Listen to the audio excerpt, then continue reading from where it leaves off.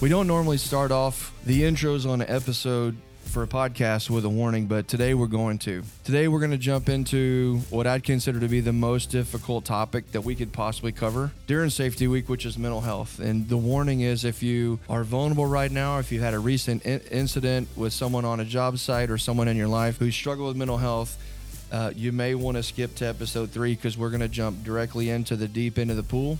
If you do choose to stick around and share these thoughts with us, just know that we're packing this full of respect, and it's a heavy message for us. It's one that we carry quite often, but we firmly believe that it's not talked about enough, and so we're choosing to do that today.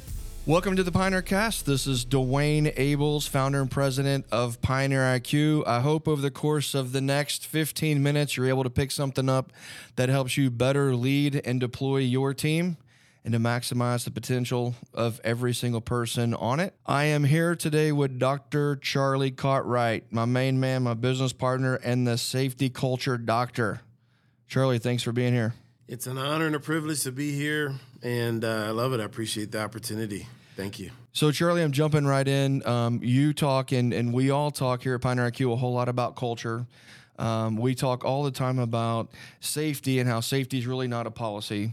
But I got to tell you, out of every human being that I know in my career, I've never met someone who, and I'm going to use the word called, I've never met someone who's more called right now in 2023 to cover the topic of mental health and suicide. And so, quite frankly, just to acknowledge to everyone, this is a really tough subject for us in general.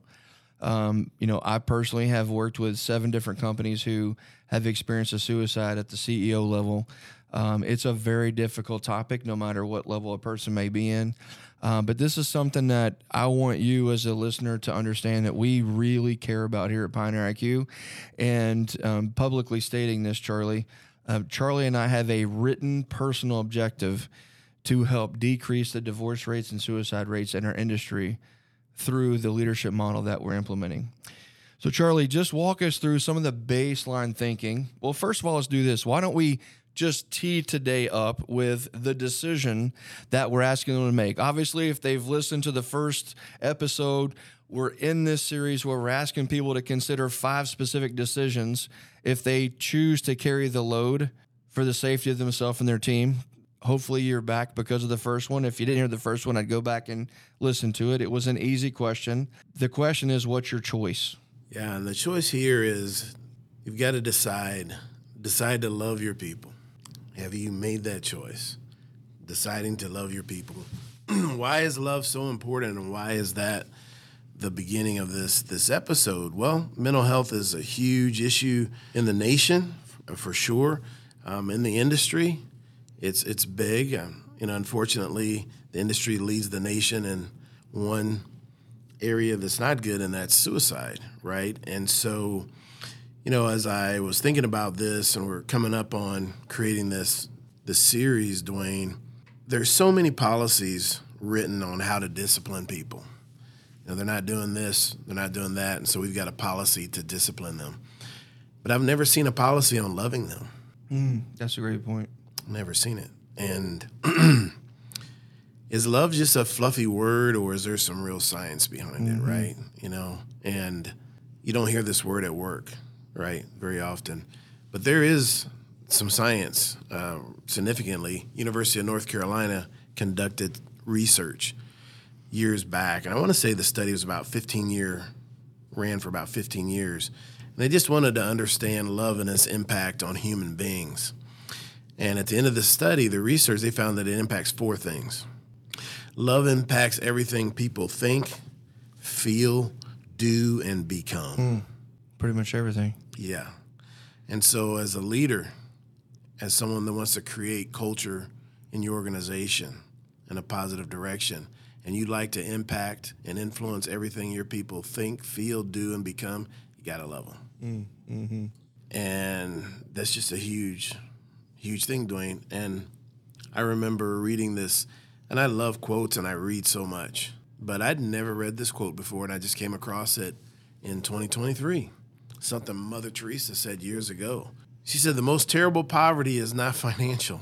The most terrible poverty is the feeling of loneliness and being unloved. The people in our industry don't need more discipline. They need more love. Mm-hmm. That's clear.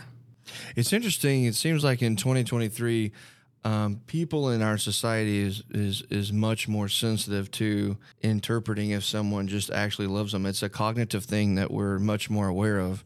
What would you say to executives or project managers or superintendents who are managing projects or managing teams and they aren't able to love someone?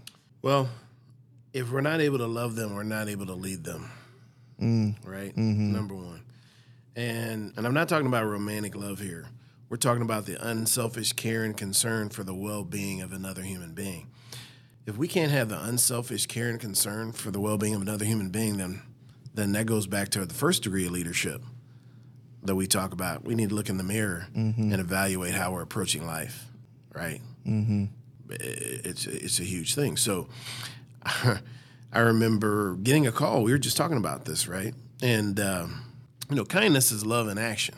And I spoke about it at a conference, and I got a call from a safety professional. Just wanted to tell me this story. He said, "Hey, Dr. Charlie, we're Masons." All right. So he said, "I got out of the truck, and the first person, I remember what you said, showing appreciation, showing people that we care about them." And he said, the first guy that I saw on the job site, I approached him, and he had a hammer in his hand. And I said, "Hey, I just want you to know how much I appreciate you being here, and I appreciate the hard work that you put in and that you do." And he said the guy stood up, and he had a hammer in his hand, and he just stared at me. And he said, "I got a little uncomfortable because he's just staring at me, and he has his hammer in his hand." And he said, and I said, No, I really appreciate you being here." He said, No. I said, "I believe you." Well, he said, looked at me, Dr. Charlie, and he said, "You know something?" He said, "No one said that to me personally or professionally in over 3 years. Mm-hmm.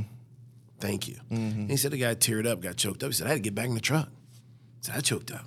But he said, "Now, as I sat in the truck and looked out the job site, how many more are in his shoes?" He says, "So now you can't stop me from talking to people about this and showing them how much I care about them and that I love them." Such a small act, such a inexpensive responsibility with such a massive impact on people, just to genuinely love them.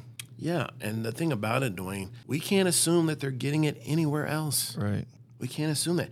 Or that they've gotten it from anywhere else. We don't know how they grew up. Mm-hmm. We don't know. And so as leaders, when people come into our purview and we're able to treat them with care and love, and they've not received that before, what kind of employee do we create? Mm-hmm. What kind of teammate do we create? Mm-hmm. Great point. You made me realize something here a few minutes ago as you were talking, that we have a ton of metrics to evaluate how successful project managers or team leads or business unit leaders are with their team. Things like KPIs or goals specific to profit or revenue or even employee engagement, customer satisfaction, etc. But I'm not quite sure we have anything that relates back to understanding if a leader genuinely does love the people on their team. Mm-hmm. You look at, we're in Kansas City, so we can brag about it, the Super Bowl champs, right? Yeah. Is there a player on that team that does not believe that Andy Reid loves them? No. Unequivocally, right? It's documented. And it's a part of their culture by design. Yeah. And if you can't fit in that culture, you can't play for the Kansas City Chiefs. Mm-hmm. And everybody that plays with the Kansas City Chiefs plays for that man because he loves them. Yep. Well, I appreciate that. I hope everyone understands where we're coming from. Obviously, hopefully you can hear it in Dr. Charlie's voice. This is something that's very personal to us.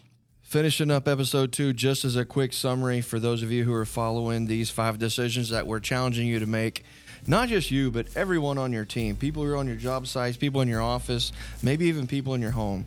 First choice, number 1, is are you going to shoulder the responsibility to take on safety and choose to be a part of that movement in the culture around you? Are you going to choose? The second decision that we're challenging you to make is, do you genuinely love the people on your team enough, right? Not a whole lot of rocket science there, but a whole lot of truth.